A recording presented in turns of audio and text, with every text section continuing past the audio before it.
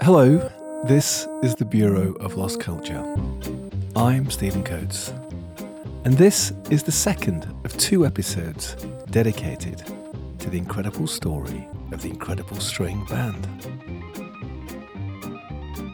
In part one, we heard something of that story with Adrian Whittaker, compiler of a vast new book of writings about the band.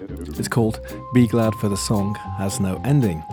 And we also heard from Peter Neal, director of an extraordinary psychedelic film, also called Be Glad for the Song Has No Ending, made in West Wales and various other parts of the UK in the early 70s. And we're going to hear some excerpts from Peter's film today. If you don't know about the band, I suggest you have a listen to that first episode when we took a whirlwind trip through their life and times, from their origins as an obscure Scottish folk trio to mainstream success in Europe and the US, all based around the core duo of Robin Williamson and Mike Heron. But what a trip it was. I mean, they were more of a cult than a band, gathering a fiercely loyal tribe of fans, many of whom remain loyal to them to this day. They were massively influential, experimental, mystical, magical, perhaps living the values of the counterculture more than any other band. As Stephen Duffy says, they were our dead, as in the Grateful Dead. But that was the story from the outside looking in. Today we get to hear the story from the inside looking out, because my guest is Rose Simpson. And if you're a fan of the band, of course you'll know Rose. She was one quarter of the Incredible String Band during what many regard as their creative and countercultural peak in the late 60s and early 70s. Her memoir, published by Strange Attractor, Muse, Odalisque and Handmaiden, is an incredible story in its own right. It relates how she span from an accidental meeting in a Scottish mountain climbing cottage as a student without any particular interest in music or the counterculture, to photo shoots in American Vogue and playing at Woodstock within a couple of years, avoided getting involved in Scientology, and in the process growing up. I think it's an important story too, because it's a woman's story. Women's stories, as we know, have often been forgotten in history of the counterculture. As she says herself, a woman's story is often less strident than the narratives of the men surrounding her. More visceral, sometimes more homely and aware of its own vulnerability.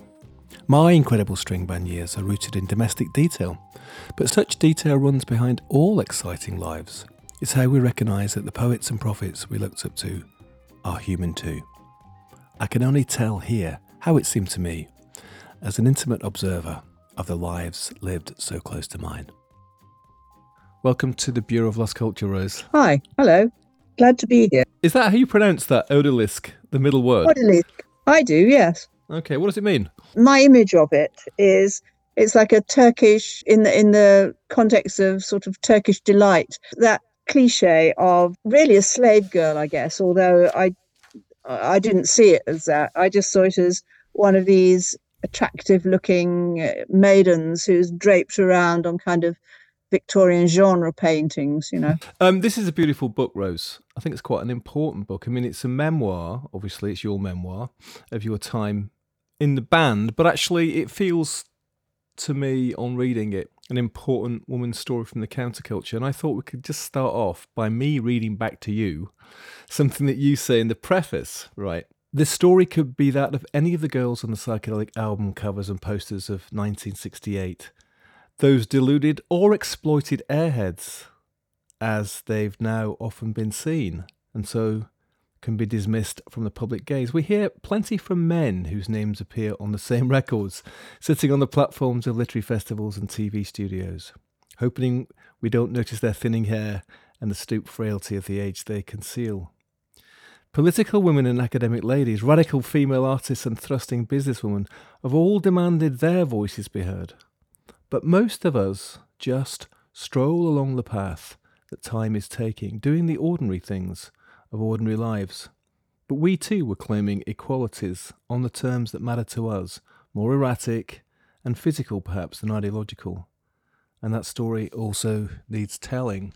That's a rather great place to begin, because this story of you in the band and a little bit about what happens before and a little bit what happens afterwards is one of those stories that maybe has been left behind, right?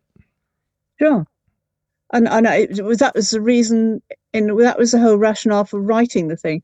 I never wanted to, I never had anything to tell the world, but suddenly I was aware that people were telling stories that involved me and other girls at the time like me, and we were just assumed. It was assumed that our consent, it was assumed that our presence, it was assumed, and we had really little say in it, but nor did we expect to have any say in it, and we just, we just carried on and did it. And it's only in retrospect, when everyone is now looking back and analysing all that time, that you suddenly realise that those lives also were important, and that the girls had significant presences. And if you look to see, what a lot of them did afterwards, then that puts that present in a context, Even in the title, I suppose, Muse, Odalisque and Handmaiden, you are quite sort of frankly honest about your role in it, your position in it. And yet, at the same time, what's apparent when you read the book, and maybe this is what happens to the Incredible Stringman afterwards, actually, it's a fairly crucial role. Do you feel that somehow, looking back, that, your cornerstone, your quarter of the band in those years actually was pretty crucial? Yeah, I absolutely do. Not just me, but other girls in that position, and artists and all sorts.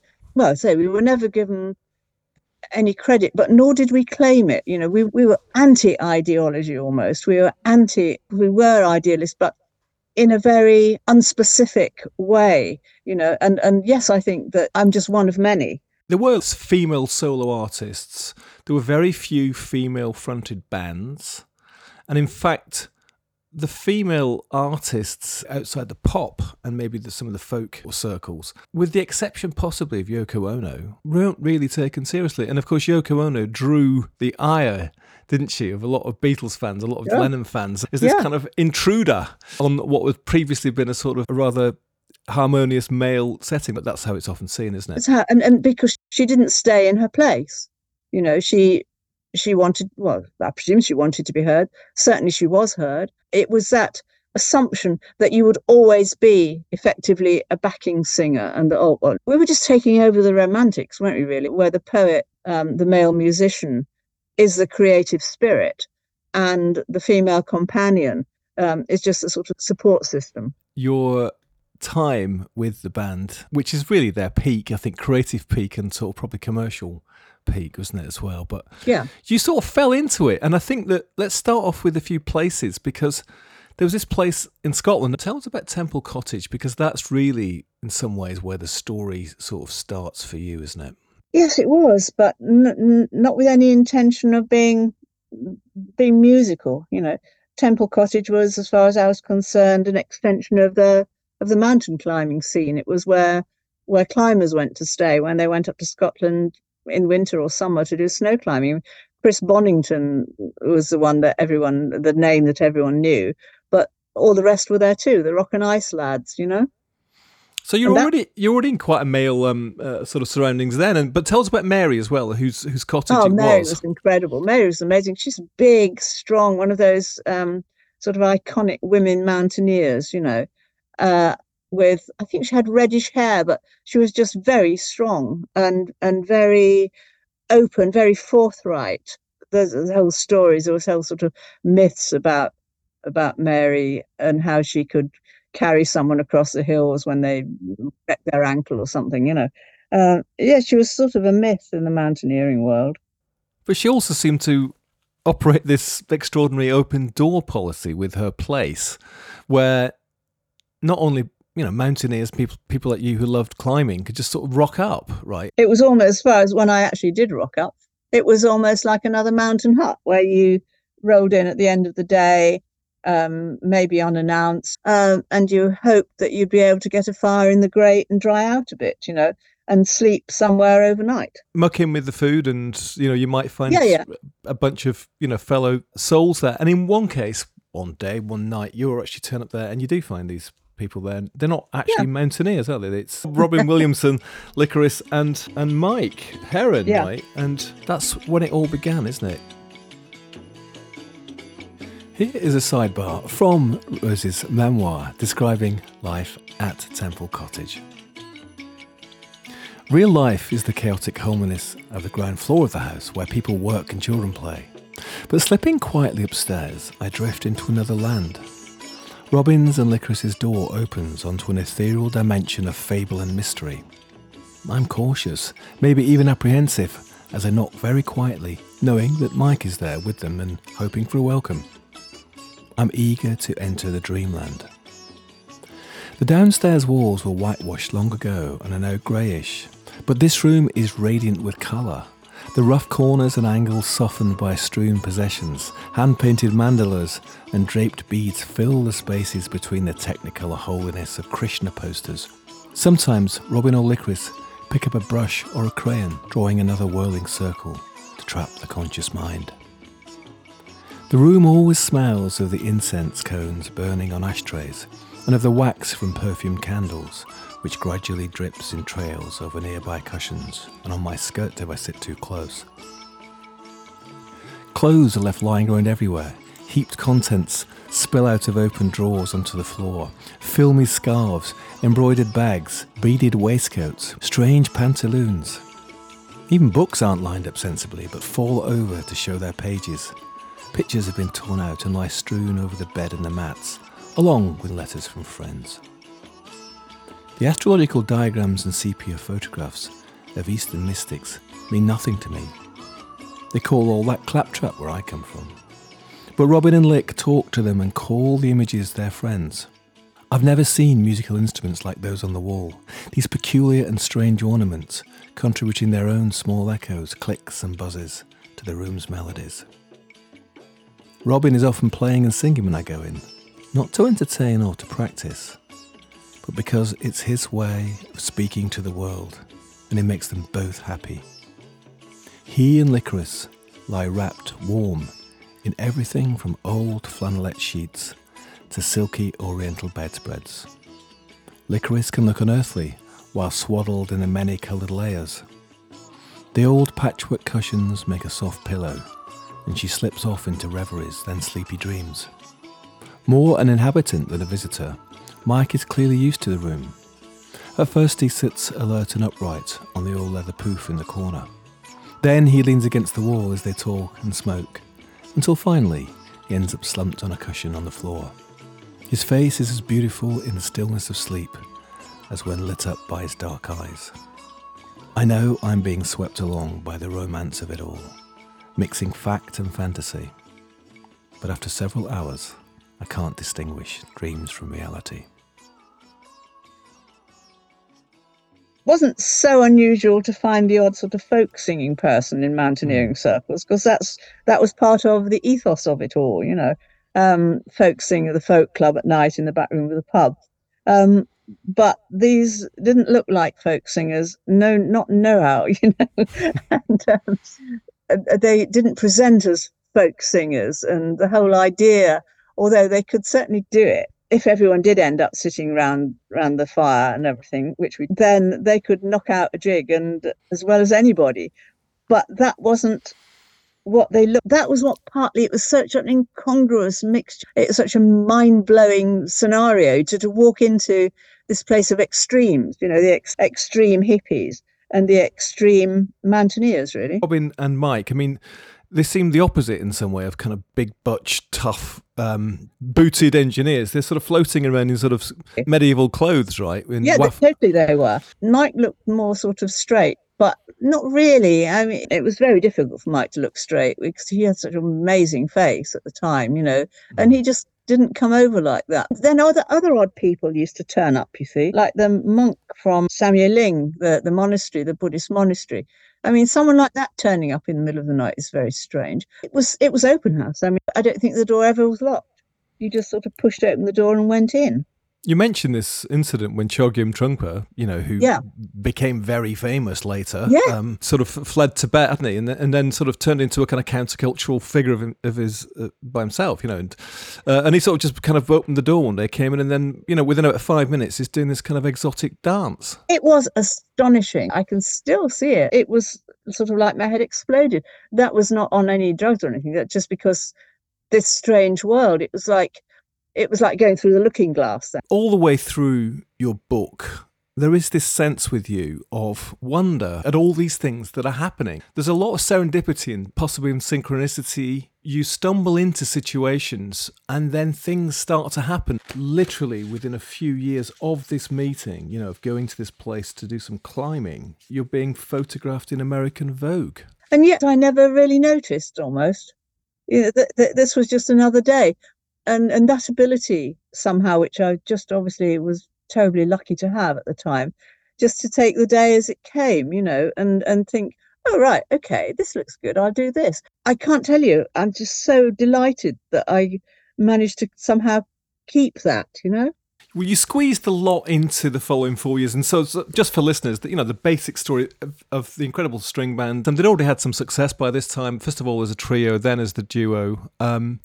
And then over the next 4 years, basically, you go from being romantically involved with Mike Heron, who is sort of single, to becoming a fully fledged member of the band and playing Woodstock. It's a sort of meteoric, I think mind-blowing is probably the correct phrase to use here, is trip, I think probably a useful word, through this swinging 60s, countercultural, underground, and then, in some ways mainstream life of jet planes and limousines and parties and drugs. From Temple Cottage, you and Mike get involved. And by the way, Mike was stunningly good looking, wasn't he? Oh, he was. He was ridiculously good looking. It was a bit, again, that was part of the fairy story somehow. It was like walking into a fairy story. You guys get involved, and Robin is already involved with Licorice. In fact, that first night you walk into their room and it's this kind of strange cornucopia of incense and weed and cosmic posters and all sort of stuff. There's sort of four of you. You're a kind of family. What is interesting for me in terms of countercultural stuff over the next year or two is that you are Mike's girlfriend, right?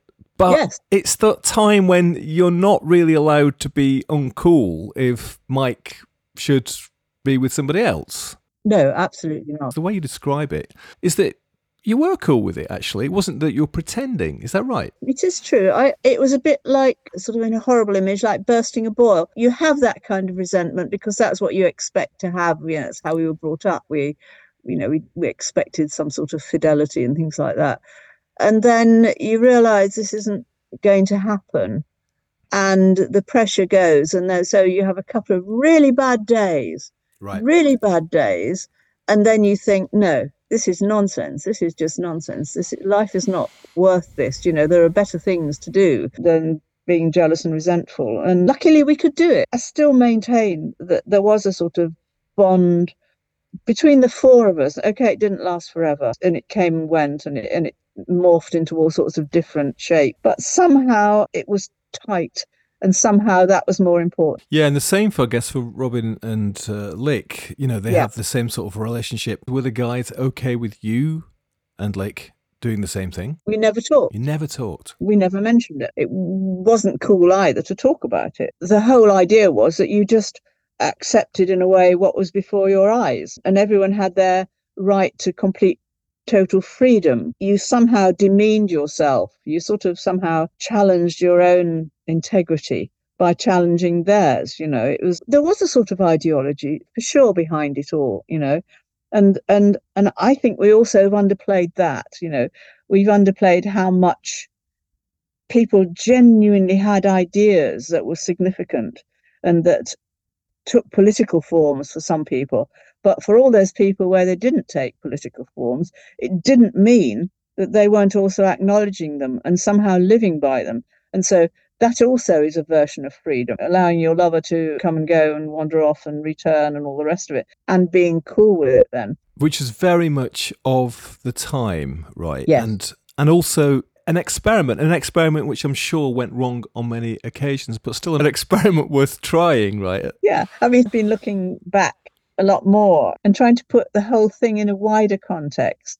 And yes, we made ridiculous mistakes and some that had really seriously bad consequences. I mean, I was just so lucky that I didn't get involved in bad consequences. And none of the people I know directly did either. I don't quite know how we were so lucky, but somehow we were.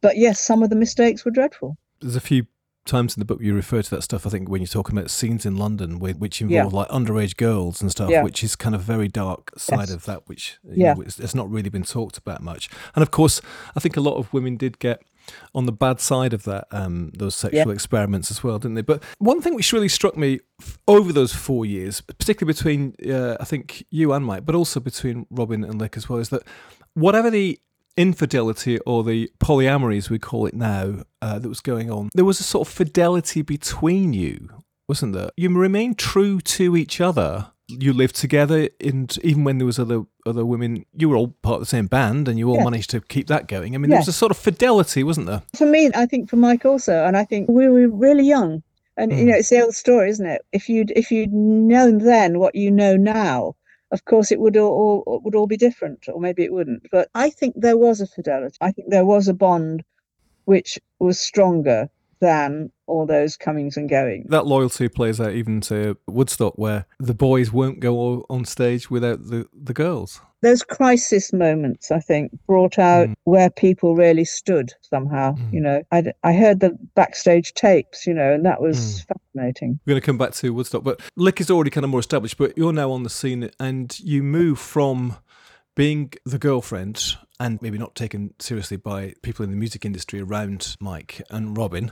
And then you move to sort of being stage decoration, as it were, which is sort of the dancers had previously sort of performed that thing, absolutely. You know. But Robin and Mike, they were very encouraging of both of you to pick up instruments and start playing stuff. You start joining in with the singing, and you're very honest all the way through about you could describe it as your kind of lack of musicality or your lack of skill when it comes to actually playing instruments. But you don't let that get in the way. And in fact, what really comes over to me is that became part of the vibe of the Incredible String Band. The four of you on stage with this kind of intimacy between you, rather haphazard, you could even say amateurish, right? Yeah. But the charm of that was what really pulled the audiences in, wasn't it? And that's what I mean about there were ideals behind all this. It wasn't just random.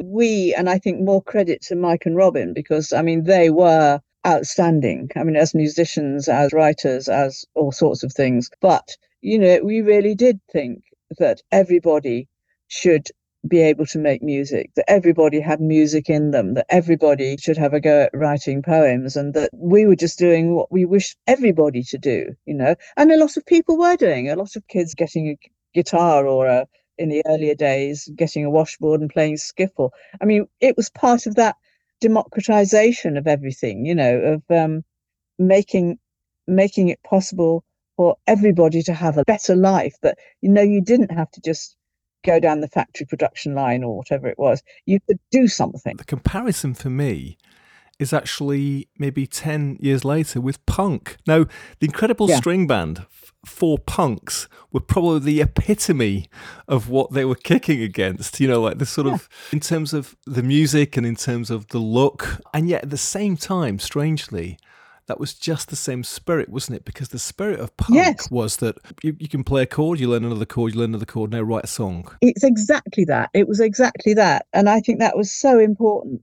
And that's about all these other girls in all the other things. Their presence was significant. I think very few of those girls that you see in the pictures were purely decorative. You know, that's probably what everyone thought they were doing. In real life, they were doing far more than that, you know. And they had a right to do it. They had a right to be there, you know, and they weren't told what to wear by some manager who said you must wear that. It wasn't choreographed. No, you do it because you have something to give the world, you know, and just do it. Yeah, and let's not play down the importance of decoration, because another big part of the story, and in fact another big part of this whole time and the Incredible String Band, is the look. Let's call it that, right? I'm not going to use the word style because it doesn't feel quite right in this context, but you were making clothes, you were finding clothes, you were sort of, a lot of the creativity went into this craft thing of dressing each other and the band, and that also started to influence the kind of the hippie counterculture around you, didn't it? So I suppose it did. I mean, to me, it just came naturally. It just always done, and I think it did with all of us. Really, we were never particularly aware. I don't think any of us were aware that we were trying to do anything special. We were just doing what we thought we'd like to do at the time, you know.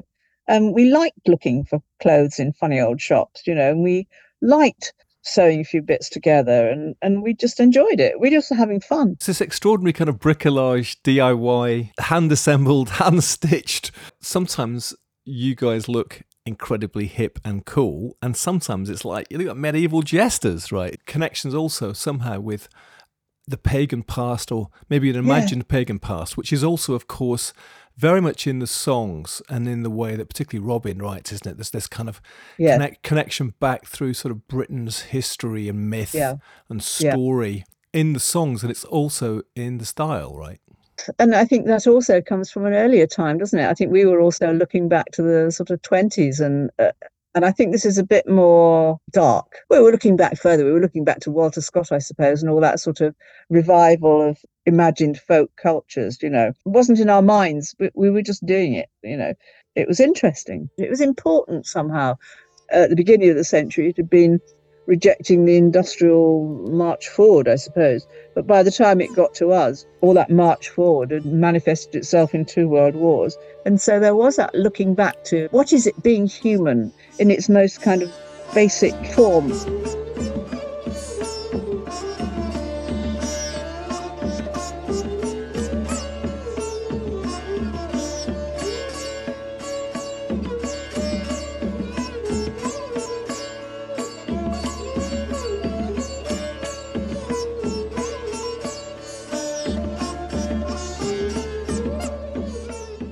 Tell us about what role for you and for the band that Drugs played, Rose. I couldn't really pick that up from your memoir. I was just wondering whether it was important or not, say, for instance, particularly in terms of consciousness-raising aspects of, say, LSD. And was that a big part of things for you? I think it was. And I think, again, it's quite sort of difficult now to look at it as we looked at it. You know, there was a huge innocence at the time. The place was awash with drugs, I mean, one way or another, but it was serious. And it's that seriousness about it.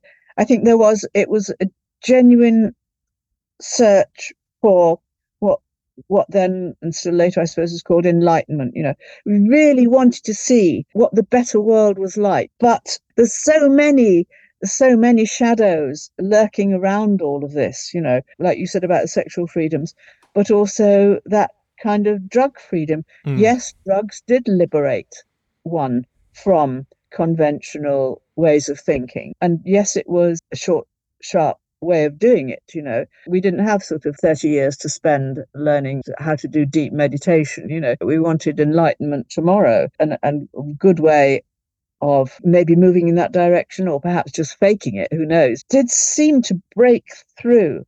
It was like you were kind of enclosed in some sort of shell, you know, and it was like breaking through the shell, and that's what drugs could do, we thought. But of course, then it starts to get excessive, and then you start to have all sorts of negative stuff as well. But yes, drugs were important, and LSD was important, but it was important more as a ritual experience. Yeah. You took in the spirit of a ritual experience. It wasn't fun, you know. So that permeates all the way through this story as well, doesn't it? Because there's, you know, Robin and Mike, they were sort of serious. Their songs could be funny and lighthearted too, but they were, particularly Robin, I think, you get this impression that he definitely took himself very seriously, and, you know, rightly so in terms of his kind of inspirations, right? Now, coming to this sort of pretty new, really, Incredible String Band story in some ways seemed to me like a kind of a little analogue of the story of the counterculture. It's got a bit of everything in there. You go from this cottage life with the clothes, with the sexual freedom, with the drugs, and of course the music. It's all about the music. You're playing on stages scattered with rugs and exotic instruments which you're picking up and blowing and plucking and banging and enthusiastically with a bit of dancing thrown in. The audiences are loving it, at least for a while, aren't they? And it's because it's this wonderful intimacy between the four of you, particularly in the early part of the story. There's this sense of it all being part of this thing called the counterculture in some way, right? It was very much part of it, and we would have. Well, I think we would have embraced any sort of anything that went along with that. We were really not exclusive. We really, at first we weren't at all. We really were open to new experiences. That was the whole point of it, was to be open to all the new things that the world might offer in order to make the world a better place. Right. And this theatrical aspect of it as well, then that sort of flowers next in this move when you go to West Wales and you live briefly in this kind of, it sounds quite brutal, in this West Wales, I know those West Wales cottages, absolutely freezing cold and damp the whole time. But to make this nutty film, I mean, forgive me for saying that, but it is bonkers. Which is quite bonkers, yeah, totally.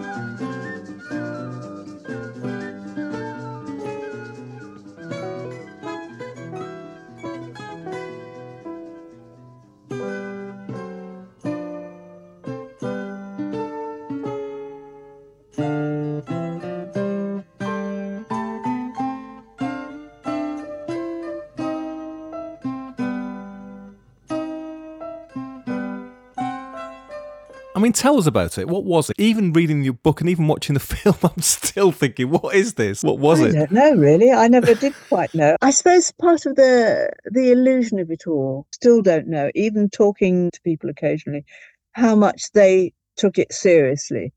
Apart from Robin, I don't think anyone knew what on earth was going on. I don't think the dancers or whatever they thought they were, I don't think even they really knew what was going on particularly. But at the same time, I'm sort of, part of me is thinking, yeah, but it's experimenting. It was an experiment worth doing, to try it out at least. This kind of, trying to make a film and this kind of theatrical, musical, mythological piece where you're all playing these different roles and dressing up in costumes. Some of it is like Monty Python, I have to say. Oh, completely. I think it's all like Monty Python, personally. And very silly. Other bits of it's amazingly cool. But you're doing these things as well, mixing it all up, really. And at the same time, then you're going on tour, and your description of tour is very interesting for me, having, toured myself. This kind of endless round of hotel rooms and serviced apartments and planes and stuff. And of course, it started to happen in America too.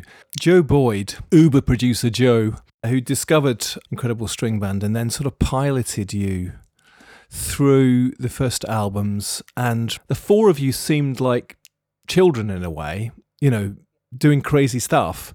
And Joe's almost like the mother, isn't he? Sort of organising things and sorting you out and booking planes and tours and guiding you and sort of herding sheep sort of thing, isn't he? Herding cats. Herding cats, that's it, yeah. Onto American stages. But what I love about it when you describe it is that you're just like, yep, I'll do that. Bring it on. Photo shoots in New York, meeting famous people in San Francisco, going to Laurel Canyon. You're still like this wide-eyed kid thinking like, is this life? Yes, I'll have it. I'll have it. I was lucky. I mean, that was the great advantage of not being a musician, because I didn't have to take it seriously. I had no idea of having a life in anything like that, or music or performing or anything. It was absolutely not on my radar as a possibility. And so for me, it was just a new day and new fun. Oh, let's try this one, But if you were a serious musician, and Mike and Robin were serious, creative people, then of course it was different. Joe may or may not tell you that they were not quite so easy to move around. I think they had quite strong ideas of their own, although Mike probably wouldn't have stood against Joe. Robin certainly did. on quite a few occasions. I think that's the story often with bands, isn't it? As the confidence grows, and maybe there's a sense of their own significance too, or to audiences grows. You know, you're getting a lot of affirmation from audiences and stuff. You become more confident. Whereas at the beginning, you're very happy for somebody else to take care of all the business stuff and make all the decisions. It's just part of growing up, isn't it, in a way, is that you want to take control yourself. And that often brings with it the kind of classic music biz conflicts, either between people in the bands. And you've got to remember that for Robin, it was from the start. He didn't need the affirmation from people. And he never has, I think. I think Robin is so sure. I don't know him anymore, really. I mean, I haven't seen him for years now. But I've always still felt, even when I saw him maybe sort of 30, 40 years later, he seems to have a sort of inner certainty that this is what he's supposed to be doing. But remember that it was only after the first LP, Robin just walked out, just went off, and as Clive did and all that stuff. Rose, I've got to come to seemed to me to be an absolutely pivotal moment. The four of you are on the road a lot. You're playing gigs. Generally speaking, it's all going very well. Records are being made, etc. It's a classic countercultural story, isn't it? Because the next thing that happens is that there's this interaction with Scientology. And that seemed to me to be a major turning point for you. For me, definitely. And for the band's career in some way, actually. Definitely. I still don't really understand it. And the only justification is that the life was not really sustainable.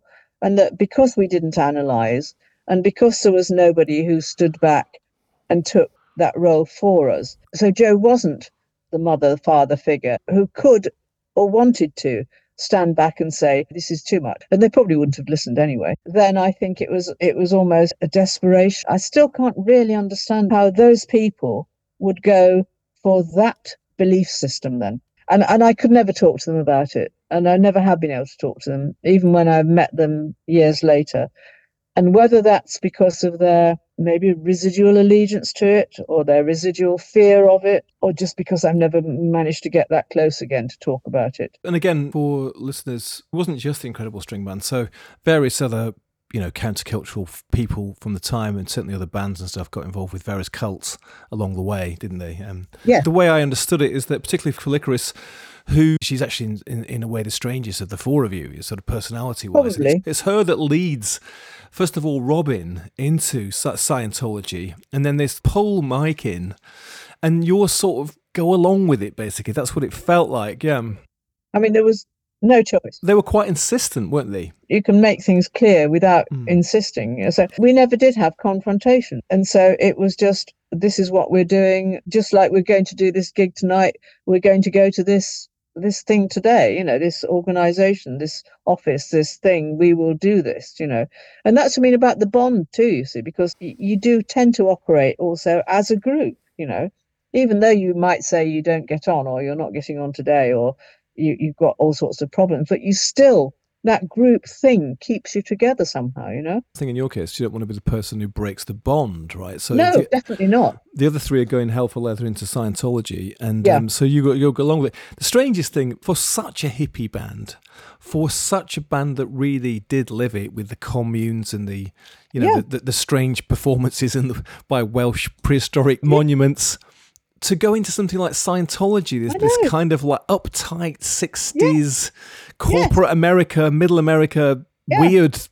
All to do with money. Pyramid scheme cult. Yeah, absolutely. It seems absolutely nuts. And that's what I mean about, there must have been so much sort of unresolved, uncared for, unacknowledged mental, emotional things washing about, I mean, was there all this stuff going on that obviously affected others more than me? I don't know. So maybe in a sense that your own psychological background was more stable, and I think that does come through. Maybe I actually with instability better. So Scientology enters the frame, and of course it starts to eat up quite a lot of the band's finances as well, and certainly a lot of the time, and also it changes the music, because I think it seems that a lot of the lyrical content of the music starts to become influenced by Scientological thinking. Yeah. And also a sort of distance creeps in between the band and the audience, right? The audience is sort of still trying to relate to you as we're all part of the same family. Yeah. And then there's this kind of pseudo hierarchy has kind of Yeah. sneaked in, right? I think that was the worst thing. I think it's probably sort of a bit inevitable with bands anyway, that because you're put on stages, therefore above everybody, you are going to get that feeling of being in some way superior. However you judge a superiority, but it's just because you're a lot richer than them, or because you think you're so creative and they're not. Or I think it's quite difficult to keep that feeling of being entirely part of the people that you're playing to and looking down on. But Scientology actually tells you, and you're paying a lot of money to get to the next stage of being even better than everybody else, so you've got to be a this and a that and a this stage, and at some point you're going to achieve some sort of peak of enlightenment. You're going to go clear. You're going to go clear, and everybody who's not clear is not only beneath you, but they're also potential enemies. And I think that was a killer. So spend less time with those people, spend more time with the Scientologists. Yeah. Of course, it does have prescriptive things about life, about, say, not taking drugs and that. Being married, right? Being more conventional. I'm definitely not an apologist for Scientology, but you could sort of see how that did bring some benefits, possibly. I think it did in that sense, yeah, much more easy to organise. Easier to communicate with in some respect, right? Well, yes and no.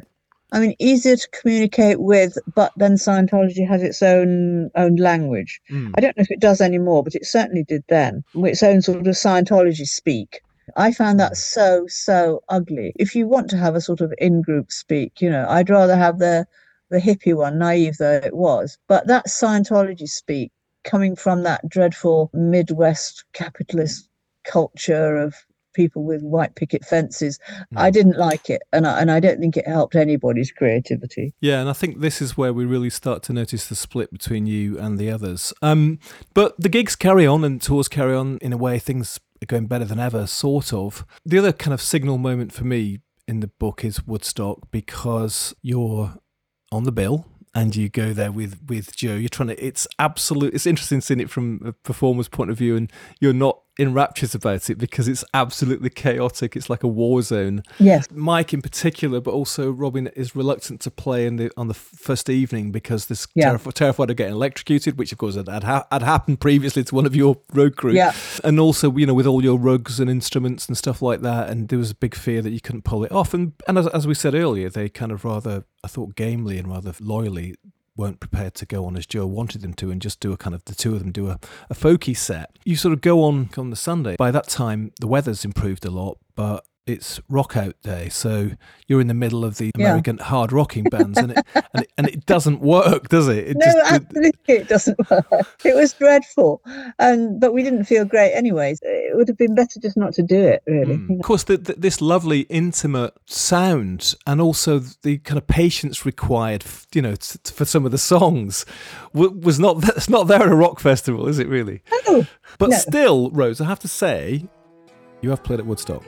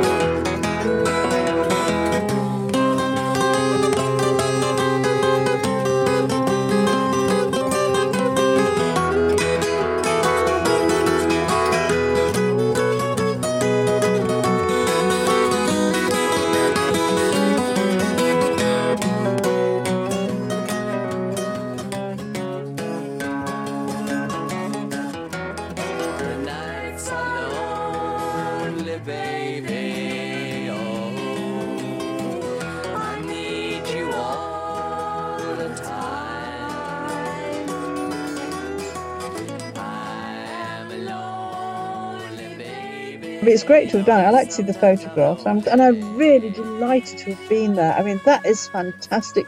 In a life, that is a Totally. really great thing to have done. Totally, totally. Not to have done the playing, but to have been there and been part of it, where you really felt you were part of it because you knew what was going on from the inside as much as anyone could, you know. Yeah, well, I'm you zooming around in a helicopter as well. It's pretty cool. Yeah, that was quite funny. Yeah. These things are happening, but back home in Scotland, you're all living together for a while anyway in these Glen cottages, this sort of pseudo commune, right? And people are coming and going. Absolutely, it was. Yeah, absolutely. In a way, it was not entirely communal. It was quite surprising how much distance we did manage to keep, but it was a very much communal existence, really. Yeah. You've all got your own cottages by this time, so it's Yes. so there's a lot more freedom, as it were, to do your own thing, and your freedom starts to express itself. I did have this sense of, okay, there are these things. Scientology is the big one, which is creating the distance, and maybe also the romantic connections are much less strong. But also, you're growing up. That's the sense I had. Whereas at the beginning of these 4 years, you were very much maybe the handmaiden, then the muse. I think by the end, it did feel like you're looking around and saying, hold on a minute, is this what I want? Right. Definitely. I like this scene. I think you're in LA and Crosby, Stills and Nash, and you're hanging out with them, and the band are sort of like the rest of the band are kind of doing the Scientology thing and eating macrobiotic food. This moment when you go and get yourself a big chunk of bloody steak and a beer and sit in the park wolfing this steak down, right? Such a relief. It could get so wearing. These part of it was because it made you feel bad because say you hadn't some sort of meal in a macrobiotic restaurant somewhere, a lot of the people who would come along, they really believed in Mike and Robin and everything they were doing and the string band and their whole idea of it was so putting people on pedestals and I didn't ever want to be on a pedestal. It was not my thing. I might have liked to have been on a pedestal if I'd been, the wonderful creative writer and all the rest of it. But I was just there, I was one of them. I wasn't someone that you should be looking up to. And it made me feel bad because I couldn't talk the talk. I wasn't willing to pull the wool over anyone's eyes and pretend that I was, some sort of hippie queen or whatever it was they wanted me to be, because I wasn't. And at some point you just get fed up of sort of keeping quiet and trying to sort of hide behind a pillar or something, so not confronted by this. And also you're starving, and just that wonderful freedom of getting out of it and going to the supermarket, and I didn't care. And it felt so good. It made me feel stronger, and yeah, it was real life. Got to at some point, well, for me, feel that you're in contact with the real life. Whether that's through your skin, your body, your brain. Something has got to be real. I can't live in a fantasy. And also, you have this brief interaction with David Crosby, right? And you sort of see all that. You go all the way to Laurel Canyon, Yeah. And then I suppose maybe the doubts have crept in, or the kind of wider view has crept in for you, right? At what point did you start to think, I could leave this all behind? Because it's really interesting to read the memoir from the point of view of why bands split, which is always somewhat of a mystery, isn't it? I think sometimes from the outside, particularly when things are being very successful. Maybe the critics had started to become a bit more pokey. The times were probably changing somewhat.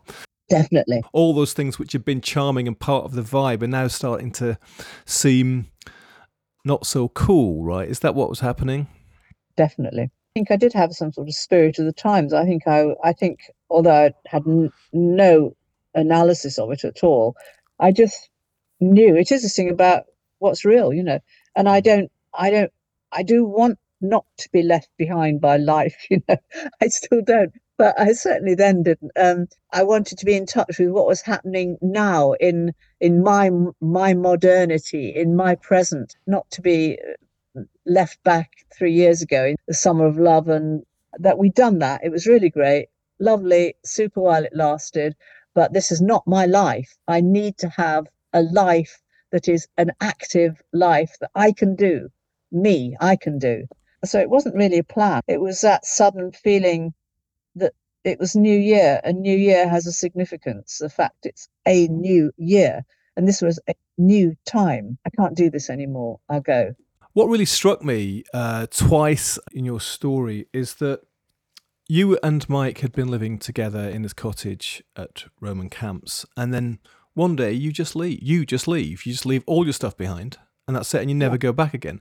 And then roll on to the time we've just been discussing now, when you've got your own place in this row of cottages at the Glen in Scotland, and you pretty much do the same thing. You just leave it all. You just leave it all behind and came to London. Yeah, that's right. And funnily enough, then tagged on to the sort of outskirts of political stuff too. Not because I actually wanted to, but just because it sort of happened, you know. But again, you know, to keep the tradition of the Incredible String Band going, none of it's talked about. You just leave the band, you leave the cottage, you leave Scotland, you come to London.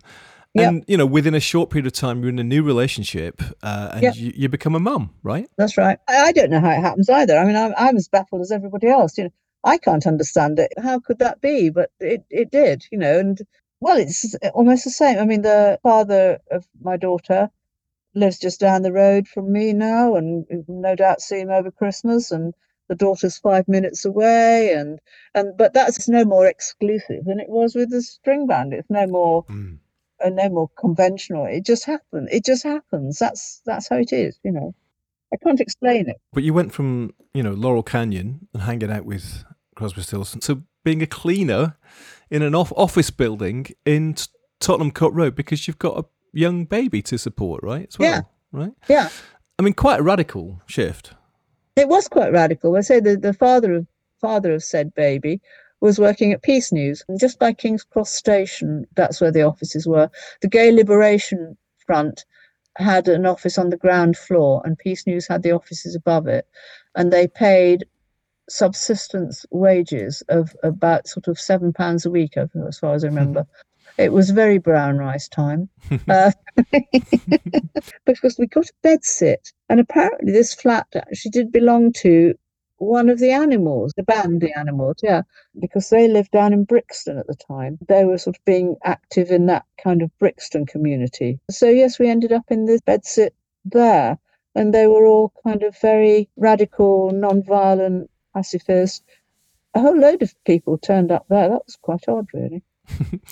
We've come to the end of the story, which is in the book. We've come to the end of the story of your time in Incredible String Band. Of course, it's definitely not the end of your story. In some ways, it's the beginning of your story. It's the beginning of your daughter's story, isn't it? You know, and you've had quite a life since, Rose. I have to kind of like clarify this. Were you or were you not the mayor of Aberystwyth? Aberystwyth, by the way, for anybody who's listening, is a town on the far west coast of Wales, and like all municipalities in the UK, it has a mayor or a mayoress. And is this true that you became the mayoress of Aberystwyth? Yeah, I was the mayoress of Aberystwyth, which was the consort, as they say, of the mayor. But when you, it's also quite, to me, again, it's one of those sort of women things, you know. If you have any imagination that being a mayoress means that you just turn up with the hat on for the church service, it's a hell of a lot more than that. It is quite a full-time position in its own right. Michelle Obama would tell you that being the presidentess was actually quite a job, you know. Well, I mean, the mayoress is right at the bottom of that spectrum, but it still is a job. You also worked on building sites in art galleries. You worked in the kiosk of an amusement arcade. Yes, I was doing the change, yeah. Yeah, homeschooling gifted children. And then, of course, the probation service, so actually helping people getting back into sort of civilian life, as it were. And the drug world. And then, of course, you're in fact Dr. Rose Simpson. But keep quite quiet about that. But you've got a PhD under your belt. Pleased about it, though. I did my thesis on a couple of women authors of Weimar Germany. Amazing. You've obviously got a great memory, Rose, because this book is very detailed. It's a terrific read. It's a terrific picture of the time as well as your life and sort of the Incredible String Band scene from the inside. You mentioned a couple of times the fact that you haven't seen the guys, Robin and Mike, much in the intervening years. They have had a couple of reunions, which I don't think you've been involved in. But why do you think there has been that sort of lack of contact between not just you and them, but also I think between them, given the fact that the four of you, including Lick, were so bonded for those few years? I don't really know. But I saw Robin every few years in Wales when he was doing various storytelling and things like that. And I always met him after the gig, and it was very pleasant, for an hour or something, or a cup of tea or something like, and that was fine. But then I think also you've got to realize that other wives come into it, and I completely understand that if you're taking responsibility for a life with Robin and Mike, that you don't really want it disturbed, You don't want anyone particularly close to them. And I think that's very natural. So that's part of it, I suppose, for me as a woman. I've heard recently that they are actually speaking now. He hadn't been speaking for a long time. And what about you and Mike? Well, wasn't terribly happy about the memoir, I gather, but we haven't actually spoken about it since. Whether they want to meet me is up to them, really. I am happy about the book. I feel it's important to reclaim one's own life. And I think, I was very happy to live the life I had. But nevertheless, it was my life. No one buys the rights to that, And so it was right that I tell the story.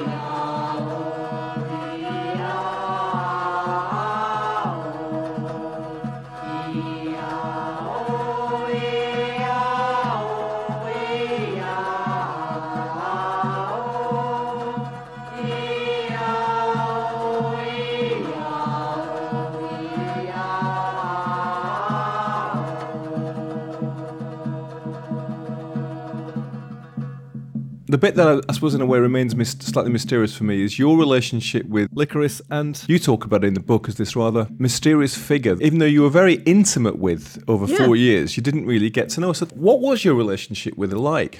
Well, you said before about that sort of undercurrent of closeness, that you really felt bound together. Well, I mean, she would have defined that. She would have said previous lives. It was something I'm quite happy to suspend. I wouldn't say either way. I'm happy with the image. I like the idea of it, and I know that she and Robin then, certainly with Robin certainly later, believed it absolutely. It was something they felt impinged on their daily life in the present. For me, it was just a nice idea that I could play with. But I was in that relationship with Licky. It seemed real almost, because yes, I felt really close to her, but there was like a huge gulf. Well, it was like someone from another planet then, very happy to be in their company, admired her tremendously in lots of ways that I see more clearly now than I did then. But was there much communication between us? No, not really. Yeah, because she was a bit older than you, and I suppose in some ways she was already there when you walk into the room right in Temple Cottage, and she's there with Robin. So there's that sense of actually her already being on the inside and you being a little bit of an outsider.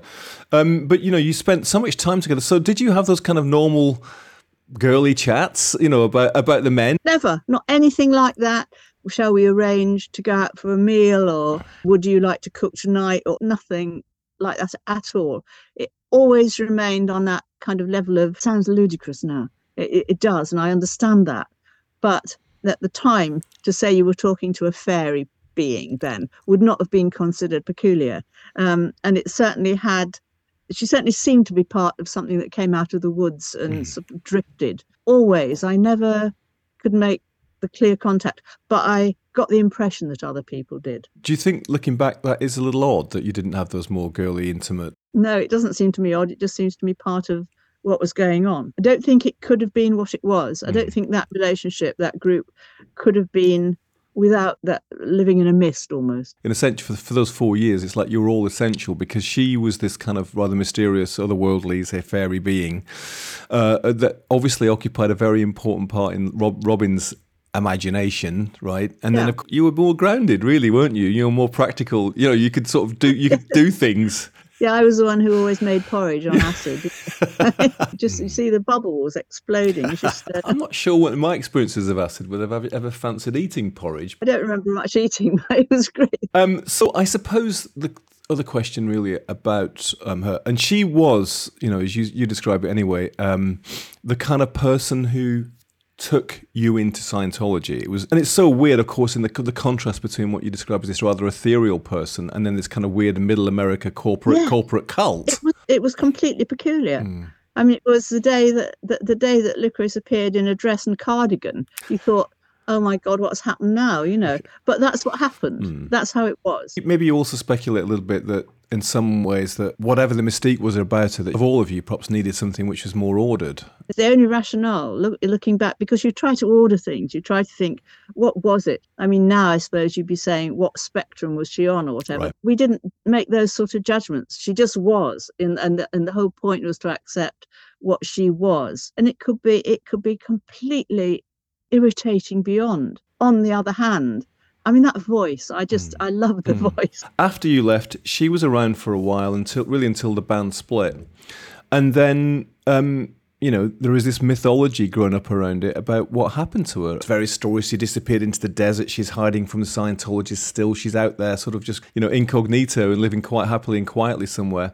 And I just wonder whether you had any more contact with her and what your thoughts on what happened to her were. No, all I can say, I had no more contact with her.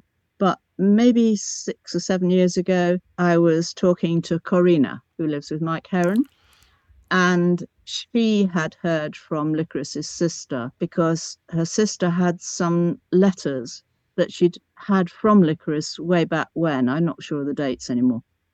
And she couldn't bear to open them because she felt that there was nothing happy here, you know, and she just felt she couldn't face it. And would Corina read them with her? That's all. And they did. And it was not happy, you know. And so to me, the idea of Lick walking off into the desert, it's the image I prefer to keep. I can also believe it. I absolutely can believe it because she was so sure of her own world then, her own judgment then. When I knew her, I can't say what happened after. The girl I knew would have been quite sure that, you know, if she walked off into the desert, the revelation would come and the spirits would descend, and she would make that judgment, not thinking, will I just starve and die? But maybe she was happy to do that. I don't know. But maybe also she settled down to be a sort of Midwest housewife or something, you know, now sitting in some parlor in Idaho or somewhere and just being an elderly lady in America. You know, I just can't see it. I can't. And you can understand the clash between what I saw and those images is so great that for me personally, the idea of wandering off into the desert is more fitting. Sometimes it's actually quite good to leave things as mysteries and not solved, isn't it? In the context of your story and the story of ISB, that seems quite appropriate, that it was a mysterious band and it's had some mysterious endings. As it should do somehow. It was a bubble. The incredible string bubble. That's the best description of it, actually. And then finally going push with a pin.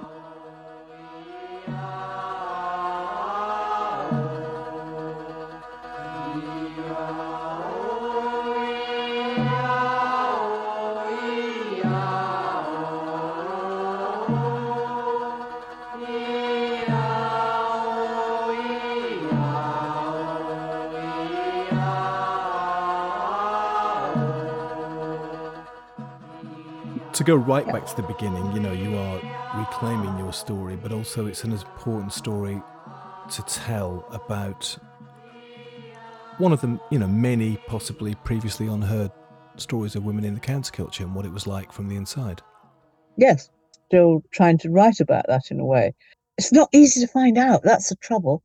Apart from the people that so many people are dead, it's also the fact that people still have this unwillingness to speak. Maybe we do feel that we did it wrong, and I feel I did it wrong in that sense. Why wasn't I being militant and waving banners? Why wasn't I? Because that wasn't the life I wanted. I'm glad I made the choices. Part of the issue is that a sort of anxiety about what other more political women might think about the way that you lived, because maybe you weren't overtly ideological, you weren't overtly political, you weren't overtly feminist. At a time when we could have been. And so somehow that's a little bit embarrassing or shameful or something. Well, it isn't to me, but I can understand that some people who have a higher sensitivity to public opinion than I do maybe feel that. Maybe they feel they ought to have been doing something different, or maybe they're ashamed of the drugs, or maybe they're ashamed. I don't know. I don't understand. There is sometimes a reluctance to do much talking about it. And there's also still people have vested interests. Anyone who has a career in music still is going to want to protect their image, their legacy. The other thing which pervades this book is a sort of sense of wonder, actually. And I think looking back all those decades, it feels like you can still live it quite vividly in your memory. Do you still have that sense of wonder that for these 4 sort of slightly magical years that you did all this stuff? Absolutely. So because of that sense of wonder, and because of that sort of sense of rainbows and fairy stories and all the rest of it, which still hangs around it, there's also sort of loss, is a mourning for a lost time, a youth that's gone. It was sort of lovely. I don't want it back, and I'm delighted I've got something different now, but it was quite wonderful. And the things that people did, I mean, the astonishing things that people did. You just look back at the events that happened, and goodness gracious, how astonishing is that, Rose Simpson, thanks very much for coming to the Bureau of Lost Culture. Oh, thank you very much. I've enjoyed it a lot.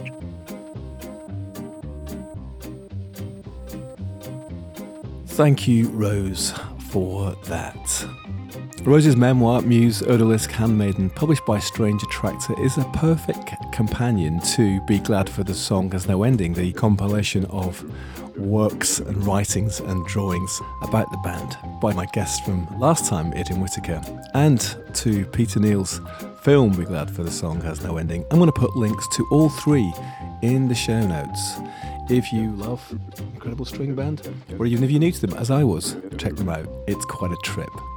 Thanks to Steve Duffy, turned me on to the strange and wonderful world of Incredible String Band, and thanks to you for entering that world today with us, and for joining us in the countercultural, quixotic adventure called the Bureau of Lost Culture.